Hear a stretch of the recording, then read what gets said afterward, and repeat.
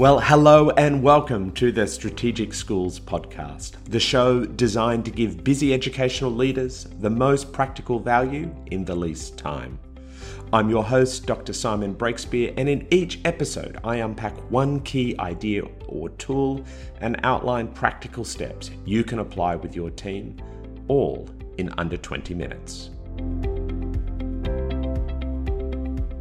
Tuning in with empathy is one of the superpowers of leaders involved in long-term change journeys. It can be so frustrating, can't it, when you're well-intentioned, you're hard-working, you've tried to make things as easy and as useful and as compelling for colleagues, but you're still getting growing levels of active and passive resistance to the change that you're leading. There aren't any easy silver bullet solutions to this. But one of the things I have found helpful in coaching teams when these kind of conversations come up is sometimes just to pause and to try to attune with empathy. Now, we don't attune with empathy because we're necessarily agreeing with some of the perspectives that are coming up. We're not doing it because we think, oh, well, yeah, let's just be loving and kind to our colleagues who are pushing us in these ways. Maybe you function on a higher plane than me and you can do that. And if so, please carry on. But for those of us who struggle to be that enlightened and have a little bit more of a pragmatic lens, and sometimes, to be honest, even just want to yell, can't you just do your job? Can't you just do what you need to do here? Is it really that much of a big deal? We can take a breath and just think, how could we be a little bit more effective and successful in leading this next element of the change journey? And I found it quite helpful to stop going back and forth in the conversation about the person, not using the kind of noun, oh, that person is a resistor. And sometimes we've used those sort of comments like, oh, don't water the rocks, the rocks being the resistors, the people, just carry on without them. And I get that logic. But they're there, and especially if you're in a smaller school or in a smaller department or team, it's going to keep rearing its ugly head over and over again. It's going to create all sorts of dynamics that are going to leave an emotional residue for you. So I want to suggest it's worthwhile doing a quick activity that I call an empathy map. And what it can do is it can help you build what I'd call a theory of resistant behavior. You see, all of us have a capacity to be resistant in certain contexts. And if you stop this recording right now and said, Simon, can you just put down your microphone? And what I'd love you to do is just step over here. We're going to get right into a salsa class lesson. I can tell you, you'd see some resistant behavior from me. All of us have certain contexts or requests that we are going to resist. And we resist it because of some underlying things that might matter to us. Maybe we don't want to look silly in public. Maybe we feel a great degree of apprehension about a certain thing. At deeper levels, it might be, although we don't name it, we might fear a lack of status if we move to that new approach.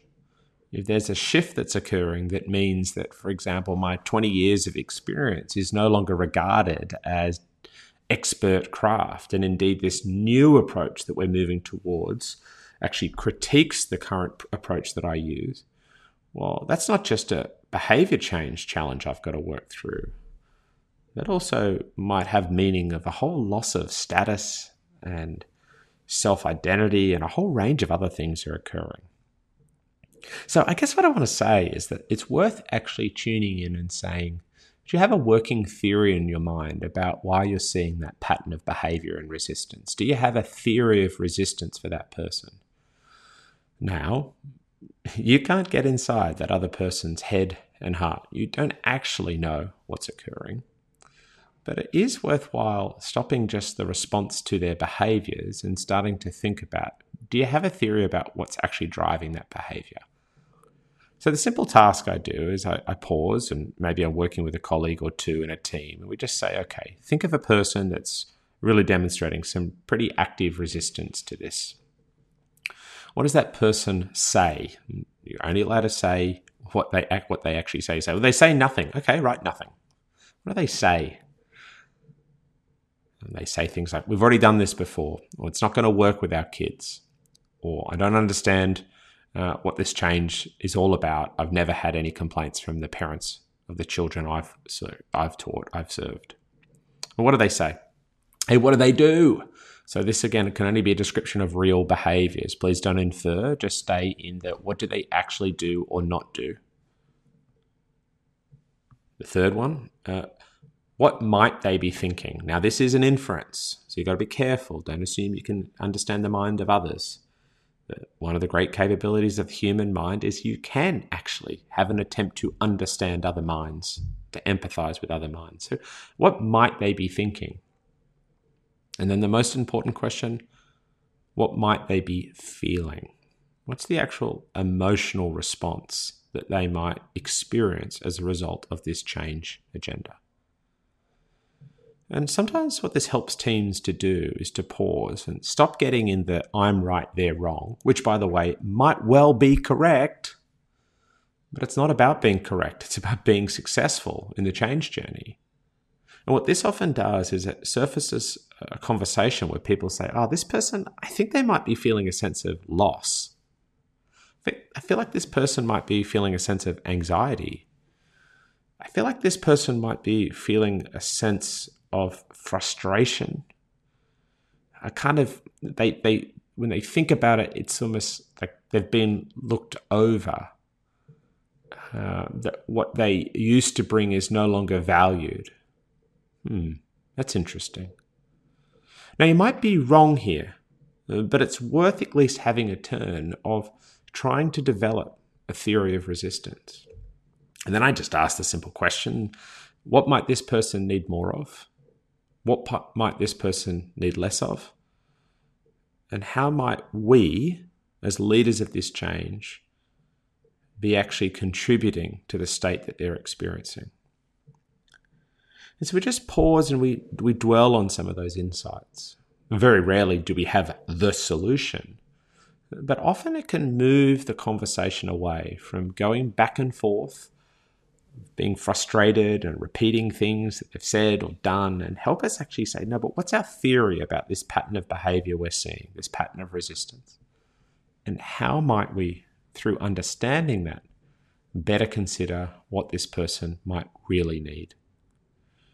You can understand that all change has deeper meaning for people, and you can be particularly attuned to changes that ends up meaning that people have shifts in their identity, in their status within the team or common room, in their perception of their level of expertise, and a whole range of things like that. You might actually find yourself with a better lens to both interpret the behavior you are seeing from other adults, but then also be empowered with a set of strategies that might support you to make some more meaningful progress. So if you're caught in a situation where you're constantly debriefing with a few leadership colleagues about some key cases of active and passive resistance to change, why don't you pause and start to develop a theory of resistance? Understand what they might be saying and doing, and therefore thinking and feeling, and then reflect on what you could do based on that emotional state that you think they might be experiencing to minimize the negative states and to help them actually make progress.